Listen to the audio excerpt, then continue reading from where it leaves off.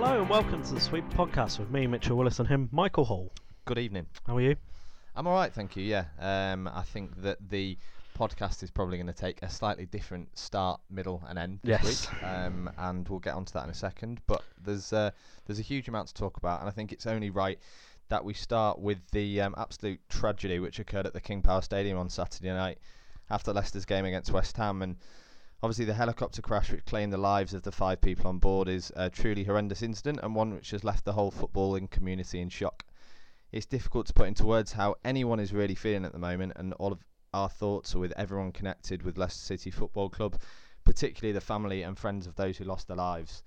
The Leicester City owner Vijay Sivatuna Prapar, who was confirmed as one of the casualties of the crash, has done so much for an English football club, both on and off the pitch, and probably as much as anyone in recent history, and he will be rightly remembered for all of the right reasons.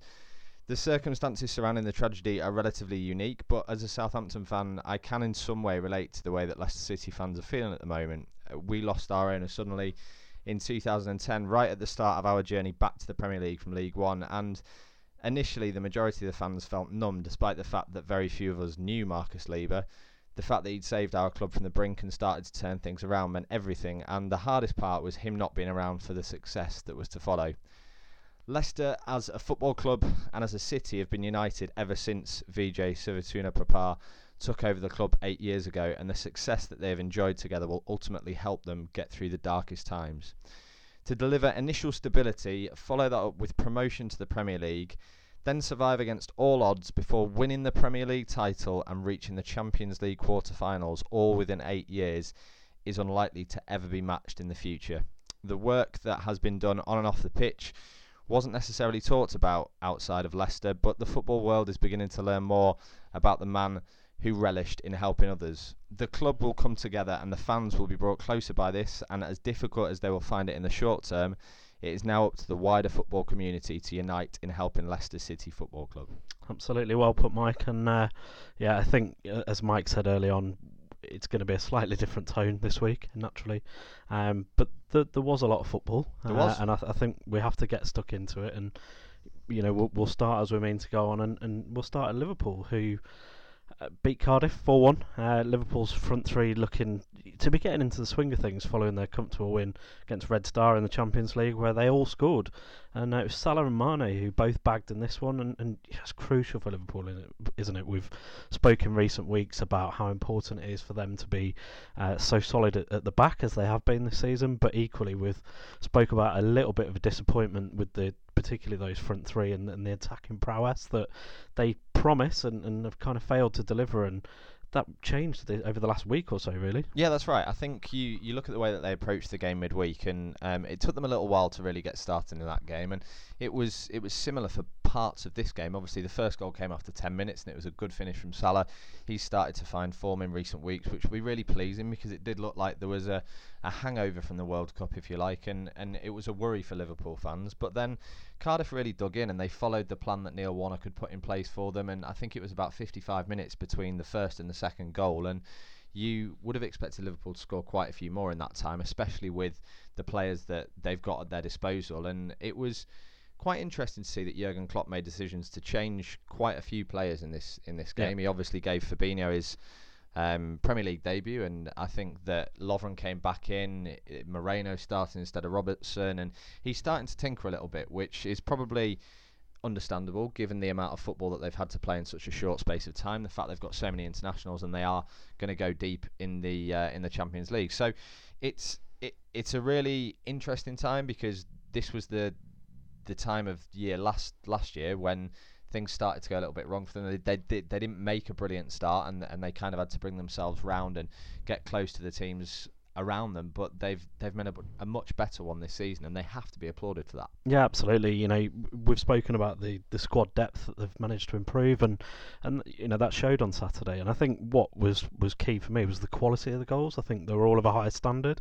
I think for me, Mane's first was the pick of the bunch, and Shaqiri's as well. You know, he took it very, very well, and he settled into life at Liverpool, and I think he's accepted the fact that he's not a guaranteed starter every week, as he would have been pretty much anywhere else in the Premier League, bar the top kind of 5-6 clubs. And I think within that as well, he sees the opportunity to be successful. He has the opportunity to go and win some silverware, and I think that's it with Liverpool now. They are genuine title contenders, but certainly this season and last season they were in the Champions League final, and it does look as though they've got something to play for each season rather than just qualifying for the Champions League. And I think that's somewhere that Liverpool have really struggled to kind of propel themselves forward with over the last few years. And I think for Klopp to be able to make those changes as he did do at the weekend and still have a relatively comfortable win speaks volumes of the ability that they've got in the squad, not just having numbers but quality as well. That's right, and having 4 players who can share goals around will massively help them. It just takes the pressure off, and we saw it in the season where Liverpool went close when Suarez and Sturridge were scoring the majority of the goals. And although players were chipping in, it wasn't like you had 4 players who could probably get 15 goals a season. And when you look at it from the outset at the moment, that's probably how you'd feel as a Liverpool fan. So it's really exciting for them. Of course it is. And I think that a lot of players that they've brought in the summer have made a huge impact already. There's probably a lot more to come from somebody like Naby Keita. I think that Alisson's been patchy in his form. I don't think he's had a huge amount to do. No, we haven't seen him make any brilliant saves, and equally he's not done anything particularly wrong which has cost them. So that will please Liverpool fans, and they need to just continue winning. I think they've got 26 points from 10 games, and I don't think that you could ask for any more from this point. I think that they will be extremely confident in going into the next lot of games. Massive game for them next weekend to have to go away to Arsenal, who we all know are in fine form as well. I think that will show how far these two clubs have come from the performances last season. Yeah, you're absolutely right. And a quick word on Cardiff, that I don't think they really had much hope for this one. They got themselves back in it, and at 2-1, Liverpool, it could have been quite nervy. And again, they have that quality where when they're on song, they will just pick you apart. And I think Cardiff will have seen for a short period of time that they had an opportunity to potentially nick a point. And you only need something to click your way to get that, but Liverpool obviously could just turn the ball over so quickly, and as we said, the front 3 being in form is a huge bonus to them, and they can realistically win a game out of nothing for them. And I think that's where we see the quality against sides like Arsenal when they go away there.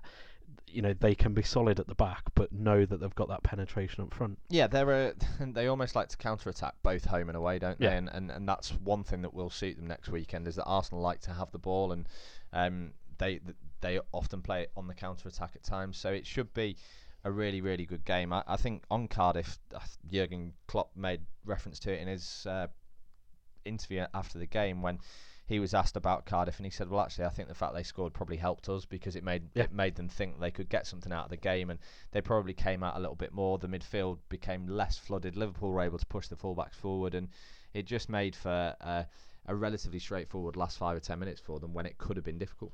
And one of Liverpool's rivals, Chelsea, had a 4-0 win away at Burnley, and similar to Cardiff, really, I'm not sure Burnley would have fancied this one, given the form that Chelsea are in. And Chelsea were comfortable throughout, really. I think as ever at Turf Moor, you get plenty of chances, and you just have to be clinical, and that's what Chelsea probably have been all season, really. And this was without Hazard in there as well, the kind of star of the show over the last few weeks. And they're sharing the goals around, which is huge for them. You've got Morata, who's finally finding a little bit of form. Ross Barkley was fantastic again in this one, and you've got Willian, who's always a threat, and Loftus-Cheek as well, who scored a hat-trick on a rare start in the Europa League last week, and he bagged again here. Is he going to force his way in? Does he have an opportunity now? I think that with the amount of games that Chelsea will play in both the Europa League, the Premier League, they're still in the League Cup as well. Yeah. There has to be at some point an injury, or there has to be a case for resting your better players, and they will want the likes of Hazard and Willian to be able to play in as many Premier League games as possible. So it may well be that Barkley and Ruben Loftus-Cheek get more of an opportunity in certain games. Obviously, Barkley's got his opportunity earlier this season, grabbed it with both hands, has been extremely good in the last few games in particular. And if Loftus-Cheek can do the same thing, then there will be players in that starting lineup who will be looking over their shoulder. I think Pedro is somebody who played so many games last season. Conte really liked Pedro, and he's probably been on the sidelines a bit more than he would have expected this season. But Barkley, like I say, has taken that opportunity, and Sarri will be pleased to have so many players in a small, relatively small squad when we talk about the Premier League. He'll be pleased to have so many players on form, because it means that going into these Europa League games, he's going to go in with as strong a squad as he is the Premier League as well. And I think for Loftus-Cheek as well, he would have seen what Barkley's done this season, got himself back in the England squad. Loftus-Cheek went to the World Cup, and that was on loan at Crystal Palace, had injuries throughout the season, didn't play a huge amount of football and still got the opportunity. So you would suspect that he will take the opportunities he can take, and perhaps he has to have a rethink in January. Chelsea will obviously assess where they are in terms of the competitions they're in. But Loftus-Cheek, at some point, we'll say it over and over again, will look to be playing football on a regular basis. Barkley was instrumental yesterday, and he's looked fantastic the last few games. He seems to be the driving force behind that side, and there's no reason why Loftus-Cheek potentially couldn't do it for Chelsea, but you would certainly expect him to be doing it for certainly anyone below Chelsea, really. Yeah, I think that's a very good point. I think we need to talk about Burnley, because obviously they've had a relatively up and down season. They've conceded quite a few goals in the last couple of games. Yeah, that's right. And I think that's 9 goals conceded in 2 games, which will be a real worry. I know that they've played Manchester City and they've played Chelsea, but you don't expect to concede 4 goals at home. And I think that they would have worked a lot defensively on the training pitch over the last week, given what happened at Manchester City. And it could have been a lot more in this game, because Joe Hart arguably made 2, if not 3, world-class saves. Which seems to be the same thing every week, though. That's the worrying thing for them. They, as much as they work on it defensively, I just don't think...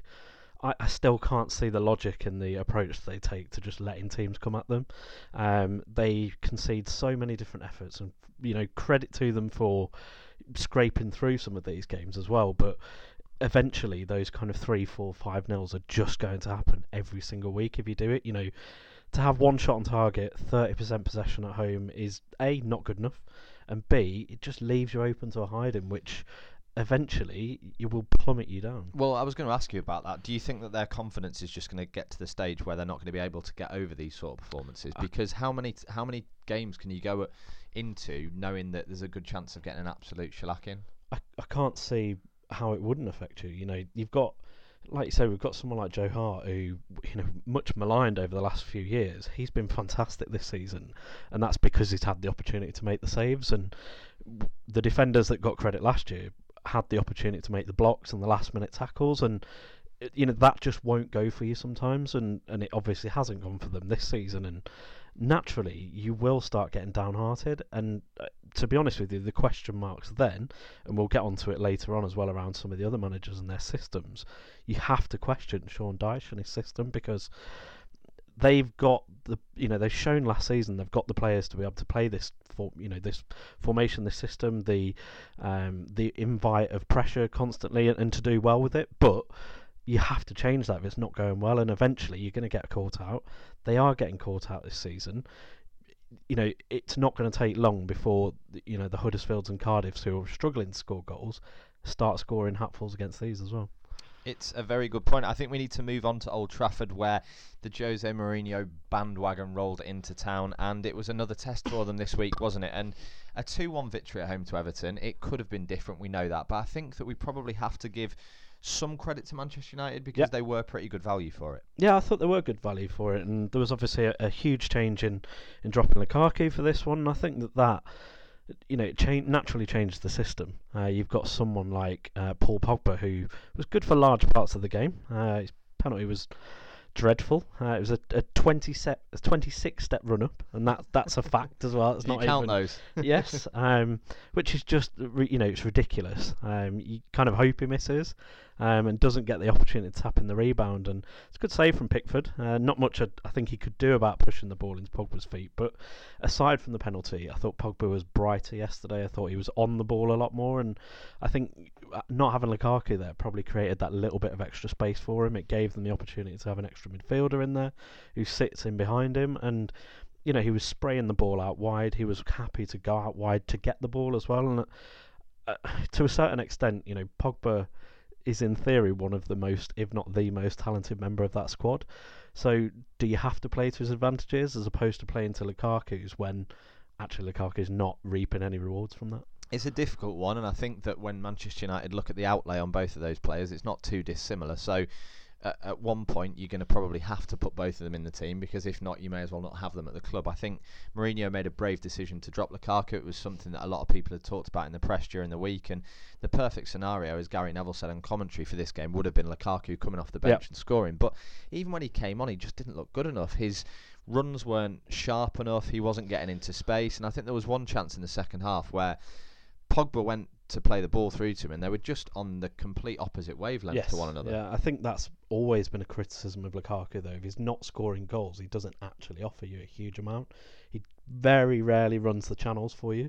He's not, despite his size, not great at holding the ball up either. So if you're not getting the ball into him in the attacking positions, where he's either on the last defender or he's looking to get something from across out wide, then he's not effective. Whereas you've got someone like Martial and Rashford as well. They will do all the running to get the ball as well and get themselves in the positions rather than expecting the ball to come to them every time. Yeah, and I think that Anthony Martial deserves a lot of credit. His finishes in the last 2 or 3 games have been incredibly well taken. He just looks so composed when the ball breaks to him in any sort of position. He scored another very good goal in this one, and it would be interesting to see him through the middle. I think that the difficulty that both him and Rashford are going to have is if Mourinho tries to convert them at this stage in their careers.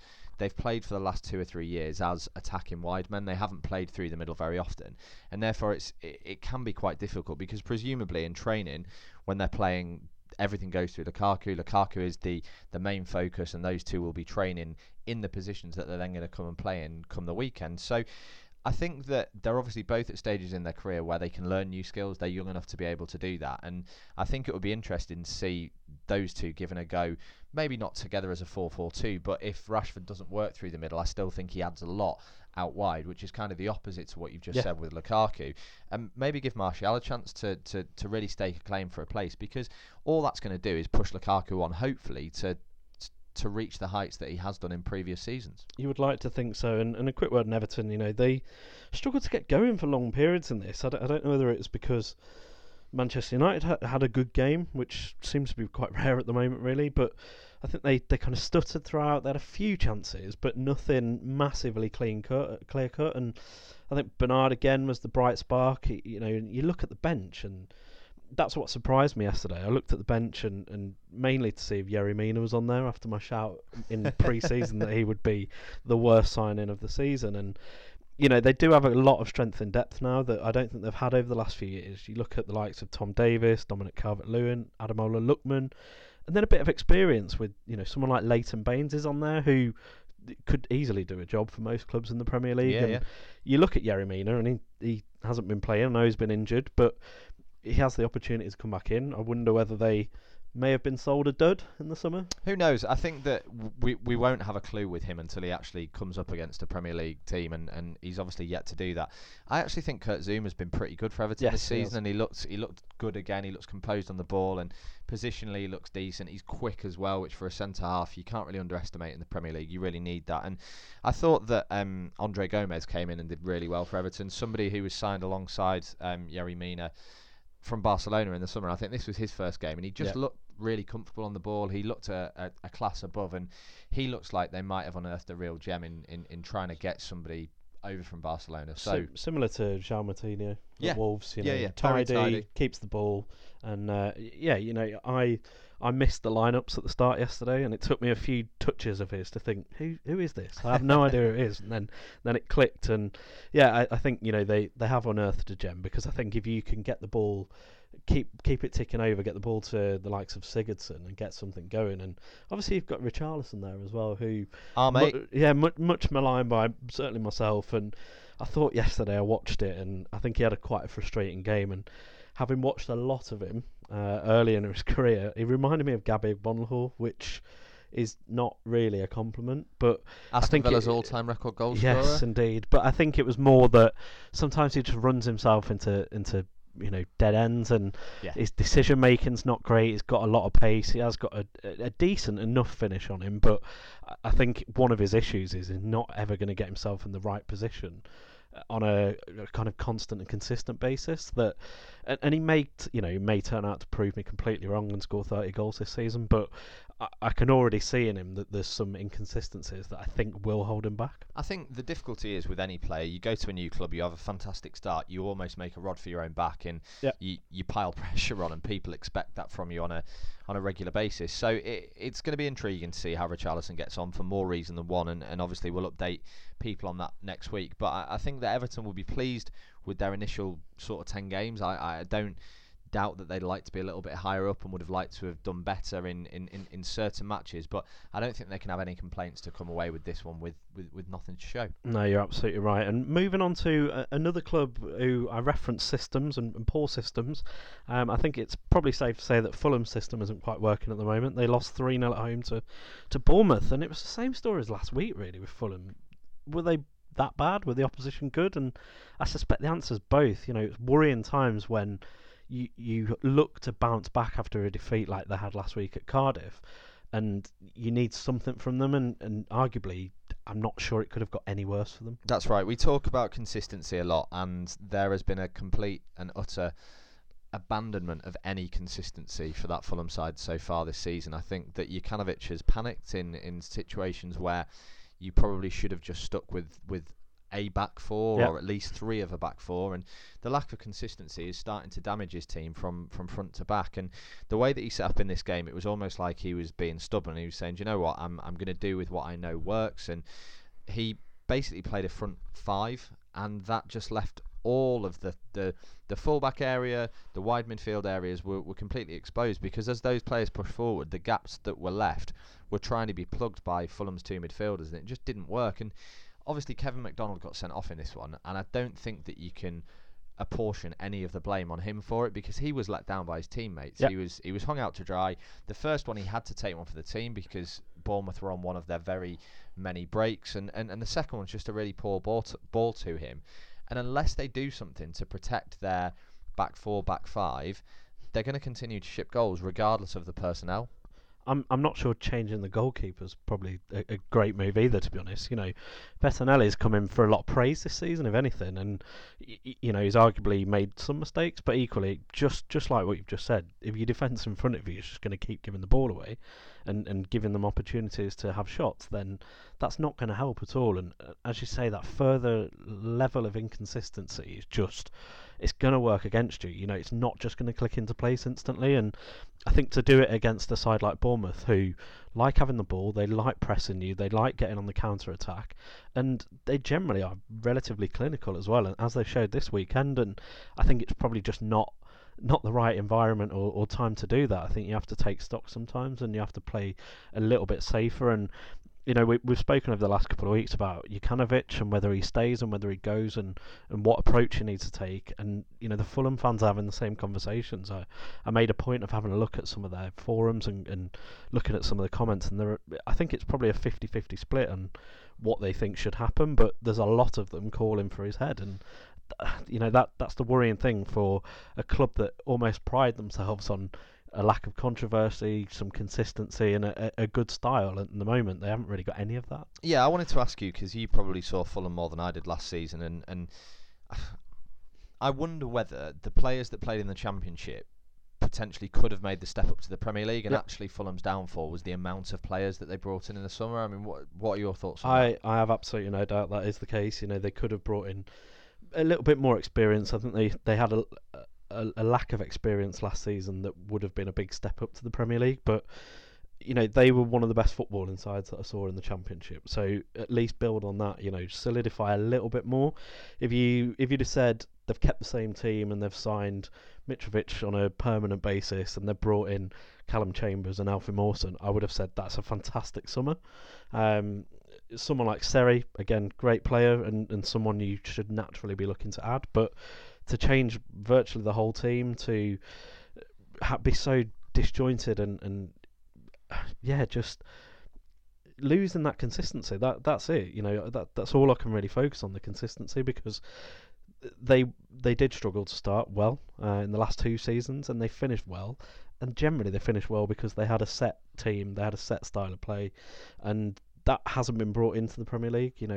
At least start with that. If things are going wrong there, make the changes. Don't start with something different and then try and fix a problem that hasn't even started yet. Yeah, that's a very good point, and I think we need to talk about Bournemouth because they've won again. It's another impressive away performance, and as much as Fulham probably assisted them in this victory, I think you have to give credit where it's due. And Callum Wilson and David Brooks have been incredibly consistent for Bournemouth all season, and their running in the team has led to huge amounts of creative chances, both attacking and also the work that they do off the ball is just so important for Eddie Howe's sides, and you can't really help but praise those players, along with somebody like Ryan Fraser. They just look really lively from the first minute on Saturday, and it's no surprise that they're all having such good seasons.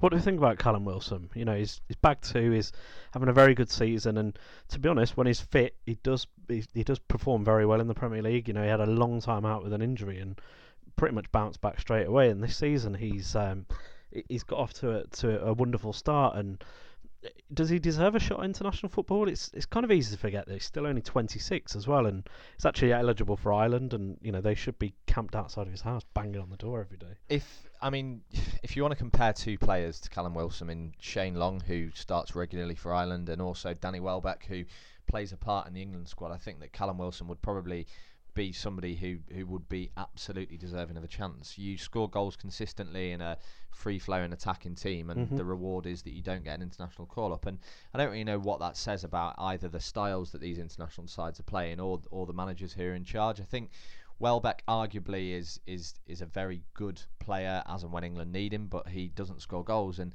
that should really be what you picked on when it comes to international football. So I believe that Callum Wilson deserves a chance. I think it would be nice to see Southgate give him one in the next set of fixtures, which are obviously mid-November. If he carries on and gets another couple of goals between now and then I think he should be putting all of his eggs in the England basket. And then if that doesn't work out, then you've still got time if you do want to go and play for Ireland. Yeah, you're absolutely right. And there was another game that finished 3-0, and that was Watford 3, Huddersfield 0. And what can Huddersfield do against the quality of the goals we saw early in this game? You know, you could arguably say tackle both Pereira and Deulofeu, but you know, they've done incredibly well to get through and get their shots off, and two wonderful goals. I think the first goal was more about the Huddersfield defence than it was about the Watford way of sort of dribbling through there. And I know the Match of the Day commentator compared the goal to Ricky Viers for Tottenham in the FA Cup final, where again he should have been tackled. Yeah, the Huddersfield defenders, I think there were 5 of them who allowed him to basically waltz his way through, and yeah, the finish was okay, but he shouldn't be getting in that position. Somebody should be putting a tackle in, and it shouldn't be that easy for a team who is down there scrapping. It's the same with the Deulofeu goal. If you give somebody that much space, they're going to have a touch and probably be able to score from that angle. I think that Lursell may be a little bit disappointed with the way that one went in, but I think that when you look at the amount of chances that Watford created and how haphazard Huddersfield were at the back, it's difficult to really argue with the scoreline. And I know that Huddersfield had chances in this game, but they were all pot shots from sort of 25 yards that Ben Foster dealt well with. And on another day, one of those flies in. But if that's the way that you're creating your chances, then it's kind of like you I don't know, grasping at thin air. Yeah, exactly. You know, you can't rely on having 30-yard efforts and, you know, just having no one in the box, and you get in there and you're kind of forced to have a shot yourself. You know, Huddersfield have not won since April. I know we've had a pre-season in there, but a home game against leaky Fulham next is massive. I fear it's absolutely massive for both sides, of course, but Huddersfield, this has to be the one that gets them going again, because if they can't score against Fulham, and no disrespect to Fulham, but they are leaking goals like no other club has done in the Premier League, in the history of the Premier League. So Huddersfield have to take those opportunities, and this could be a huge 3 points for them. Equally, if they get nothing out of the game, then you have to look at what's next for Huddersfield, because if they can't win that, or at least get a positive result out of it, then it's a massive worry. Of course it's a worry, and you look at the start that Huddersfield made to the season last year, it was very good. I think they were probably mid-table at this point. They'd won games, they were scoring goals, and ultimately that was what kept them up in the long run. It was their start to the season, and they are now bottom of the league after Newcastle's performance on Saturday, and psychologically it just adds another element to it. I think when you've got teams below you, it kind of gives you the confidence that you are better than other teams in the Premier League, and psychologically we'll see how they deal with this, because they probably haven't had to do it yet in their time in there. So it's really tough from a Huddersfield point of view, but I don't think that you could ask for, like you say, a better fixture than Fulham at home to try and get over it. How long do Huddersfield wait in terms of the manager? Because I wholeheartedly think he should be staying there, but is there a period of time where they think, do you know what, it's continuing like this and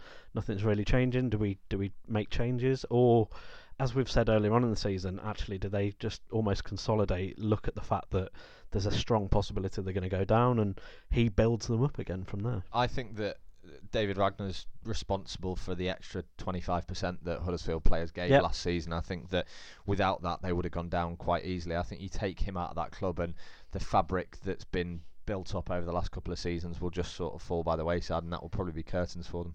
Okay, no, that's fair enough, and like I say, I agree. I think he's certainly the man to lead them forward at the moment, and it's going to be a tough, long old season for Huddersfield, I fear, but they've shown resolve once. I'm sure they can show it again. And that is all for part one. Join us after this short break where we are taking our weekly trip to the Championship.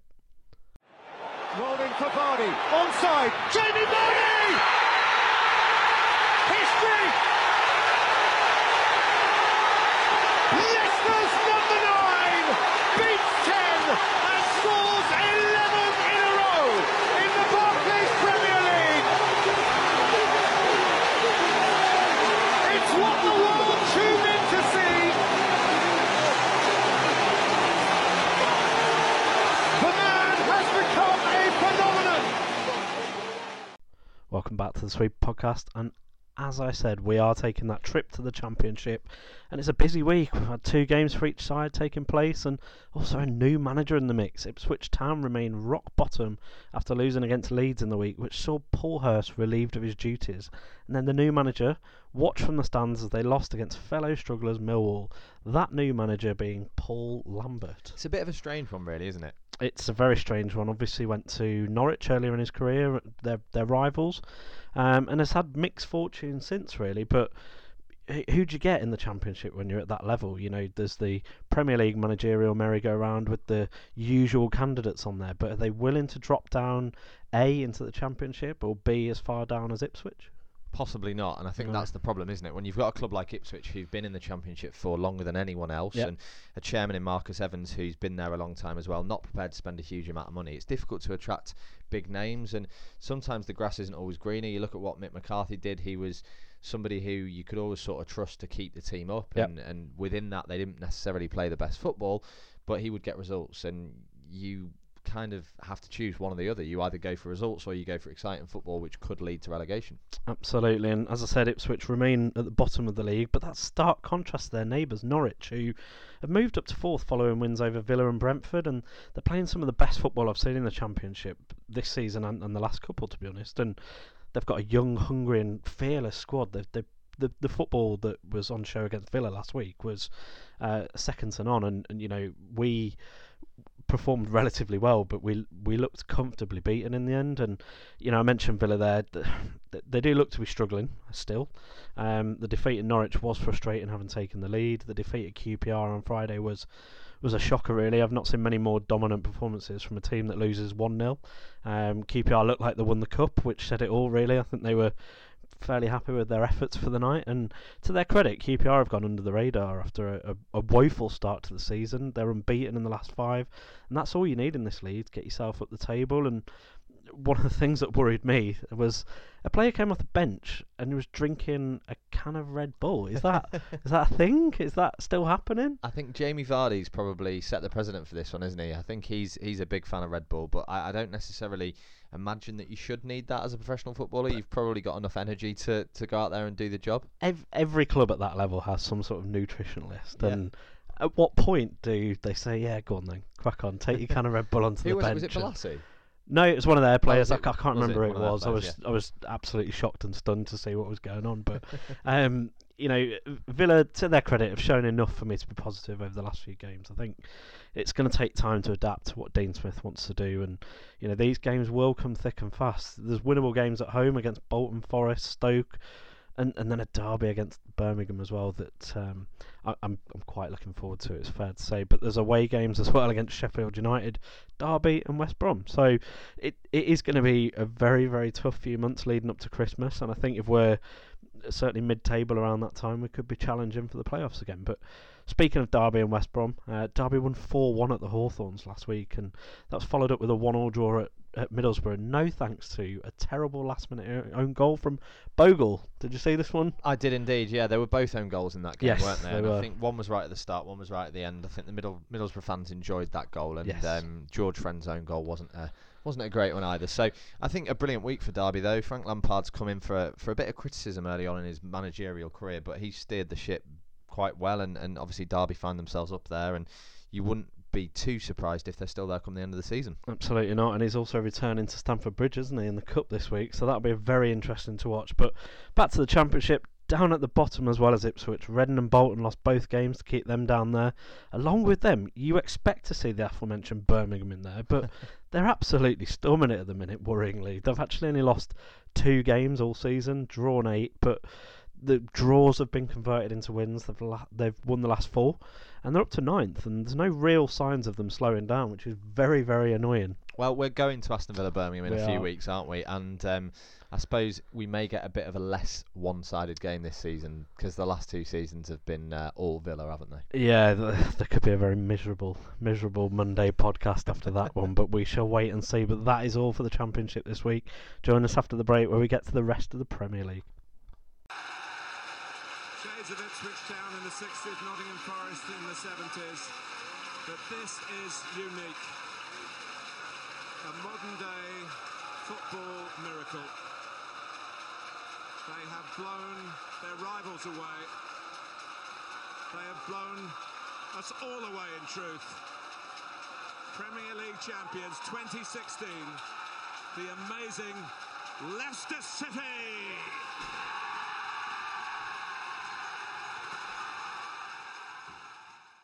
Welcome back to the Sweeper podcast, and it's time to round up the Premier League, starting at Selhurst Park, where Crystal Palace scored their first goals of the season at home to get a 2-2 draw with Arsenal.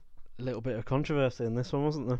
There was indeed, yeah. It was a pretty open game, I think, and you would argue that both sides probably had chances that I suppose Palace may have been 2 or 3 up at half-time. I don't know what it is with Arsenal. I don't know why they don't seem to be very good in the first half and then come out in the second half and seem to bulldoze teams, but they just didn't seem to be able to cope with Palace's pace, and whether that was a hangover from Thursday night's game where they performed well at Sporting Lisbon, or whether it was just the fact that they didn't expect Palace to come out like that, it's hard to say. But the fact that Palace haven't scored at home all season, you wouldn't necessarily have thought they would have been as good as they were in that first 45 minutes. No, I think you're right, and I think the thing is with Crystal Palace, they at times have looked to threaten throughout this season so far, and there's just, we talked about Huddersfield earlier. It's a slightly different story because they do create chances, but they genuinely have no one on the end of them most of the times, and I think with them it was no surprise to see that Milivojevic scored the first goal of the season from the penalty spot there, and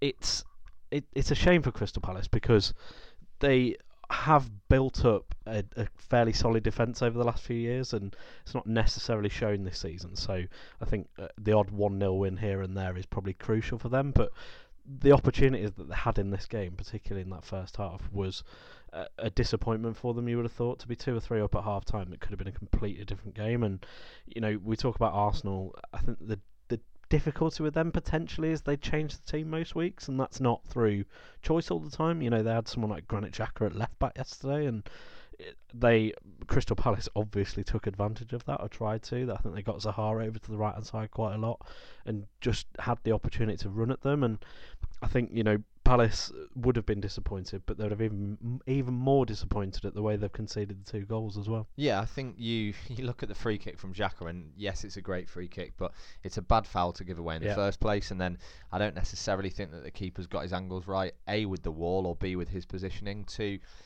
see the ball go in where it went in, you would have expected him to have been able to cover that side of the goal and get something to it, and that's not taking anything away from the strike, because believe me, it's one of the best that we'll probably ever see in the Premier League from a dead ball situation. It was quite similar to that Ronaldo one against Portsmouth all those years back, where he just sort of hit it and it just seemed to pick up pace the further it got, and they've got a weapon in those areas, and you don't necessarily expect it from Arsenal either. It's something that you expect them to probably keep the ball on the deck, play it short, try and get down the side, and I think they missed Hector Bellerin in the second half of this game. He's somebody who's performed very well this season. He's been consistent, and a lot's gone through him. They've got him in behind, and that was part of the problem in having Lichtstein on one side and Xhaka the other. It just kind of slowed the game down for Arsenal in that second half. Yeah, absolutely. But some of the football they've been playing recently, and you look back at that game against Leicester on Monday, and that was as good as Arsenal have played for the last few years. I think you look at Aubameyang and Lacazette, who both started together in this game.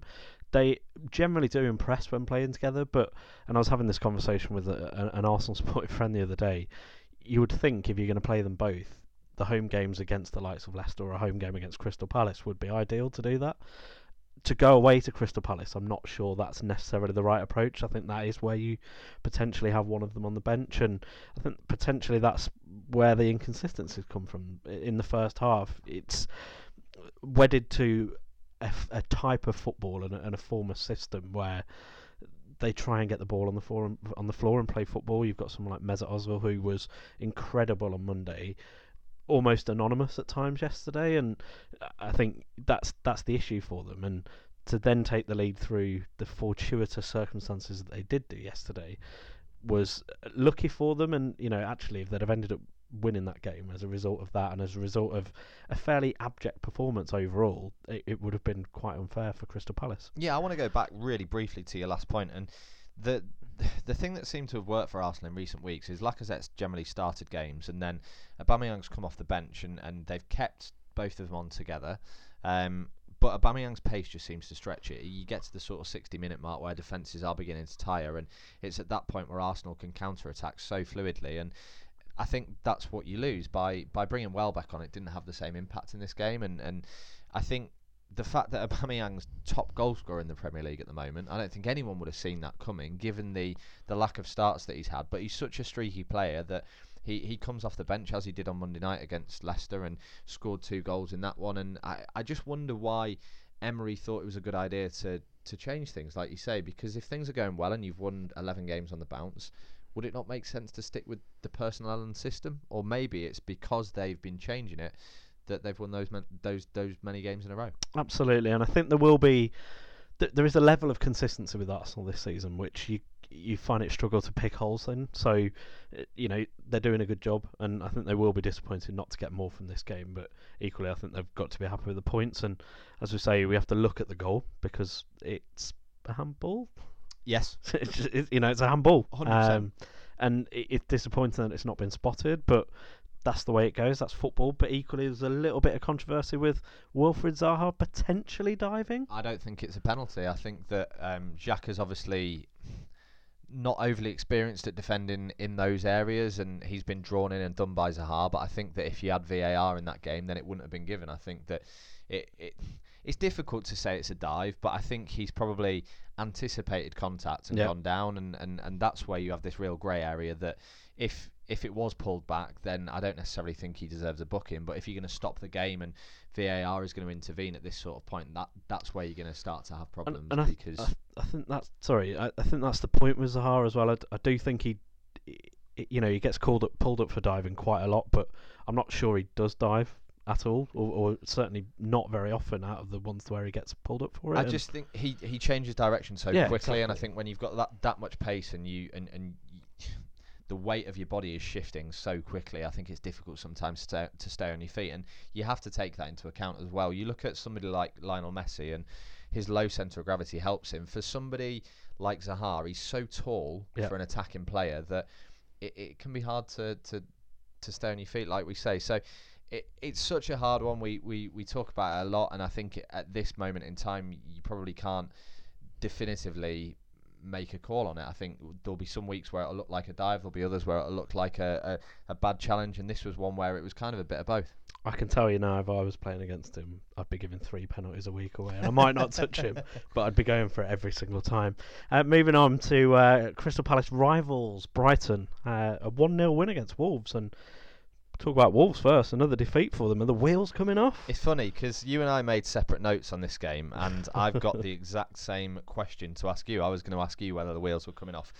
2 games in which they've played quite well against Watford and against Brighton, and 2 games where they've come away with nothing. And the difficulty from Nuno's point of view is that the consistency that he's shown in picking the same players every week has kind of repaid him in the results that they've had. But does he then stick with them while they're losing games, or does he start to change things? And we talked about Jukanovic from Fulham earlier, and the lack of a settled side that they've got, and Wolves have been the complete opposite. But you would argue in this game that Wolves deserved the win. Brighton had one or two clear-cut chances, and I think Matt Ryan was probably man of the match. You look at the saves that he's made, particularly from Ryan Bennett and Matt Doherty, and in those situations you would expect players to score, but it just so happens that those two are both defenders, and I think if those chances had fallen to any of the attacking players, then Wolves probably would have got something out of this game. And that's what will be disappointing from Nuno's point of view, is that they did so well against the teams that you'd probably expect them to struggle against, and then they've come up against sides who haven't been in great form. I know that Brighton have won the last two, but I'm talking more about Watford last Saturday, and you would have expected Wolves to turn them over at home. But they just need to stick together, really. If they continue to create the chances that they have done so far, then they'll be absolutely fine. And I would still expect them to finish top 10. It may not be the season that a lot of people predicted in terms of them breaking into the top 6 or 7, but I think if you offered any Wolves fan or player 10th or above at the start of the season, they would have snapped your hand off. Yeah, absolutely. Just one of those days, more possession, more chances. And they did make the first change of the season from the start, and they brought Traore in, who is, it's fair to say, a completely different proposition and different dimension to the team that he brings. So it's good to see him change it up, but that's a kind of drastic change as well, really, isn't it? I think the problem that you have with somebody like Traore is he makes such an impact when he comes on, but generally that's late in games. And we talked earlier about when players tire bringing Aubameyang on because he's got so much pace, and Traore's the same. He's another option, and he's kind of been an option to try and put teams on the back foot when they've been coming forward against Wolves, and I don't necessarily think he works from the start. I think that he just doesn't have enough about him to sustain that level of performance for 90 minutes, especially against a defender who's going to be fresh from the start and probably be able to deal with him in that sort of manner. So it's a tough one, and it's a player who is probably not going to have the greatest career unless he goes and plays somewhere where it's quite a slow tempo. League Two. Yeah, and the Premier League just doesn't have that, and that's the problem. If he wants to be a starter in games, it may be that he needs to go somewhere like Italy, because at the moment I just think that the Premier League will only suit him in the last 20-25 minutes of games.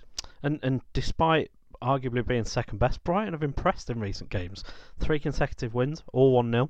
And again, you say Ryan, the 2 centre-halves, Duffy and Dunk, all impress, and they've worked so hard. Houghton even admits that Wolves have better players on the ball, but he praised his team's work ethic, effort, and that's absolutely crucial. It's a real belief in the players he has and the system they use, and the theme of this episode really is about that system, and they are fairly wedded to the way they play, and they're more than happy to be second best if they get results. And they've got someone like Glenn Murray who only needs one chance a game and he will score, and I thought it was a fantastic finish from him on Saturday as well. It was. He's been very good this season, and I think that he's somebody who will work so hard from the front for you, and Brighton are just willing to do that. I don't think there are many better teams in the Premier League at protecting a lead, and it's such a skill now in modern day football, because goal scoring can be difficult, and especially when you're down there and you've kind of got to hold on to everything that you can do. I think Brighton have got about 14 points so far, and you look at that, the amount of games that they've won by 1-goal margins, or games where they've got back into them at the last minute, and Brighton are a team who just don't give up, and they kind of remind me a little bit of where Huddersfield were last season. They're not necessarily technically gifted in that many departments, but they're triers, and they'll continue to get points under Houghton because they just don't give up. And there are teams down there who've got better players who could learn a lot from the way that they've coped with the Premier League since they've come up. Let's move on to Southampton. Southampton 0, Newcastle 0. Unsurprisingly, a 0-0, and you would say probably a more positive result for Newcastle to come away with a point.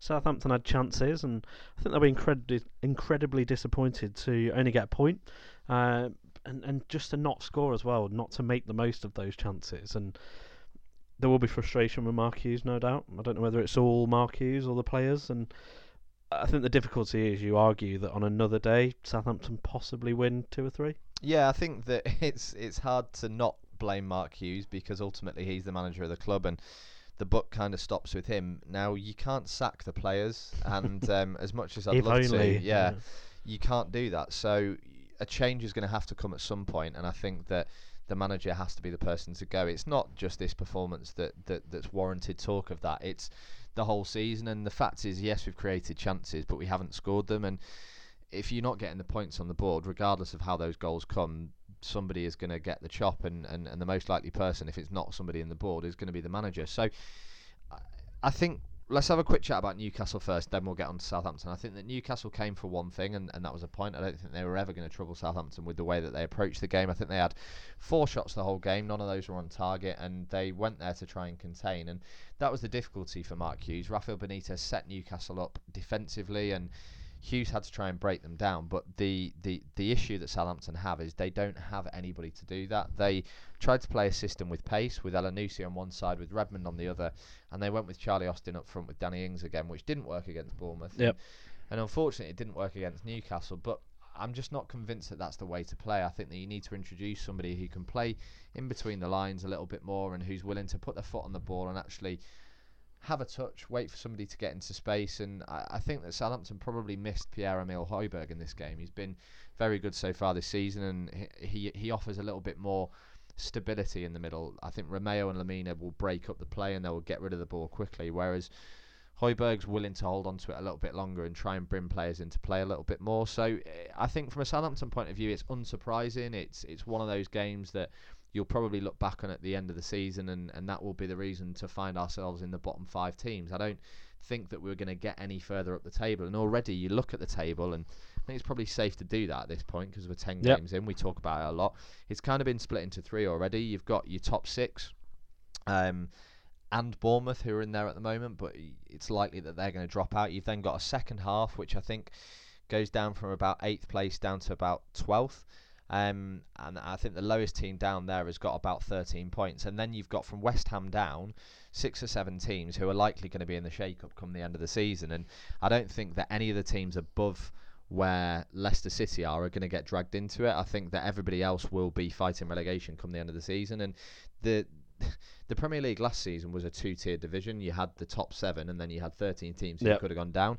This season it's not like that. It looks like, I say, to be thirds, and Southampton are well and truly in that bottom third, and they won't go anywhere above that. It will just be a case of trying to keep the head above water. I do think the positive is that I suspect Newcastle will finish below Southampton this season. I've said it before, and I don't think they've got enough quality in the squad. I don't think that they look like causing any real danger to anybody, and having had a conversation with a Newcastle supporting friend at the weekend, he pretty much mirrored what we say every week. It is like Groundhog Day. He can't really look past the criticisms that we've already had.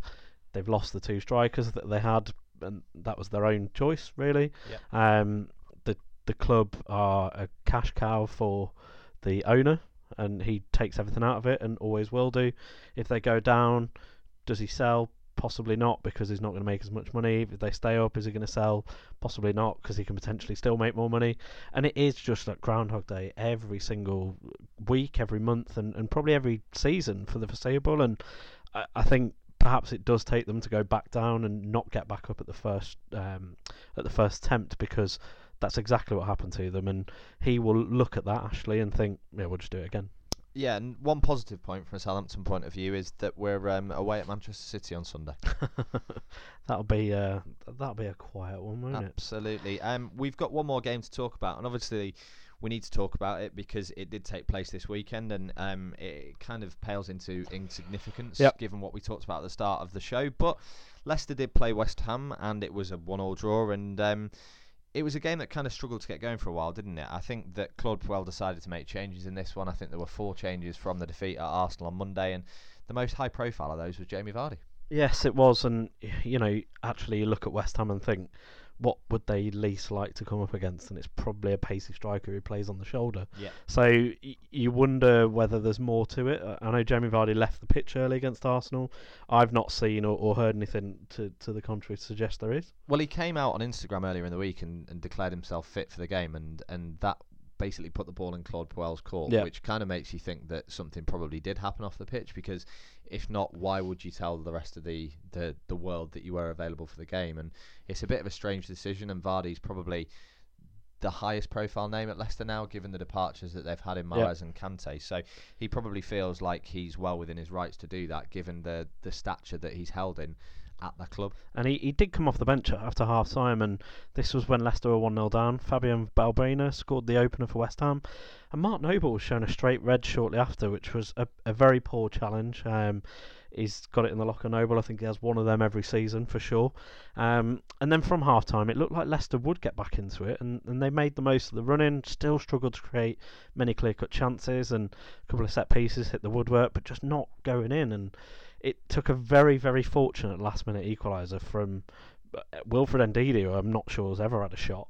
It was a very rare shot, and it took a huge deflection for it to beat Fabianski. And I think you'd have probably called that as a draw at the start of the game, to be honest. And I think the game reflected exactly what you'd expect. Yeah, and before we move on, I just want to say something about Michael Oliver in this game, because we will definitely have a go at referees when they get things wrong, and I think that he was absolutely on the spot for pretty much every decision in this one. His positioning was brilliant. He kept up with play, which can be difficult at Premier League level, and he took all of the decisions on his shoulders rather than relying on people or possibly decisions that he wasn't 100% sure about. So I think it's great to see that. He's one of our best referees, and long may that continue in the Premier League, because as much as VAR is probably going to come in at some stage, you would like to hope that the referees still made the majority of those decisions. Indeed. Well, there is one more game this evening. It's a big one. Monday night. It is probably the game of the weekend as well, and we're unfortunate to be able to do this before then. But Spurs versus Manchester City at Wembley, and I think this was possibly going to be the first game at the new stadium. Certainly one of the first games, and it is at Wembley on a Monday night,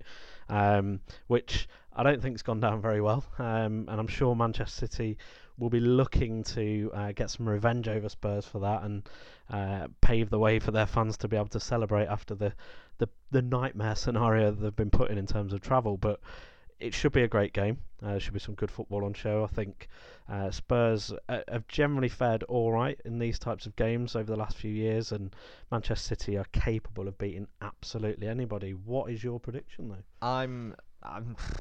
I was going to say I'm on the fence on this one, but I don't think it is an on-the-fence prediction. I'm going to go for 2-2. I think there will be goals. I think that both sides will go toe-to-toe with one another, and I'm backing Harry Kane in this one to actually kind of start his season a little bit, because he has struggled. And I think we'll see him score a brace tonight. After predicting the Arsenal-Leicester score exactly right last week. Your second bang-on Monday Night Football prediction of the season. I'm going to go for a third out of maybe 4 Monday Night Footballs so far this season, and I will go for Manchester City to win 2-1. Okay. Goal scorers? I will go with Aguero to score 2. Okay. Well, and I do think Harry Kane is due a goal, and I think a big game like this is a perfect opportunity for him. Yeah, he did it against Barcelona, didn't he? Yes. So there's nothing to say that he won't be able to do it against Tottenham. There's one last thing to do, and I'm going to hand over to you for that. Yes, get in touch with us on Twitter at The Sweeper Pod, Instagram and Facebook, search The Sweeper Podcast, and email us at thesweeperpodcast@gmail.com. And whilst we're on correspondence, you can get us on iTunes. Subscribe, rate and review. 5-star ratings and lovely reviews would be much appreciated. And you can get us elsewhere on Spotify, SoundCloud, Anchor, Audio Boom, or basically anywhere you get your podcasts. Absolutely right. That's pretty much it for this week. Thank you to those of you who've been in touch. We will probably get to more correspondence next week. We didn't think that it was really worth doing this week given the circumstances, but thank you for listening. It's been a difficult week, and we look forward to speaking to you at the end of next weekend. Thank you very much. Goodbye.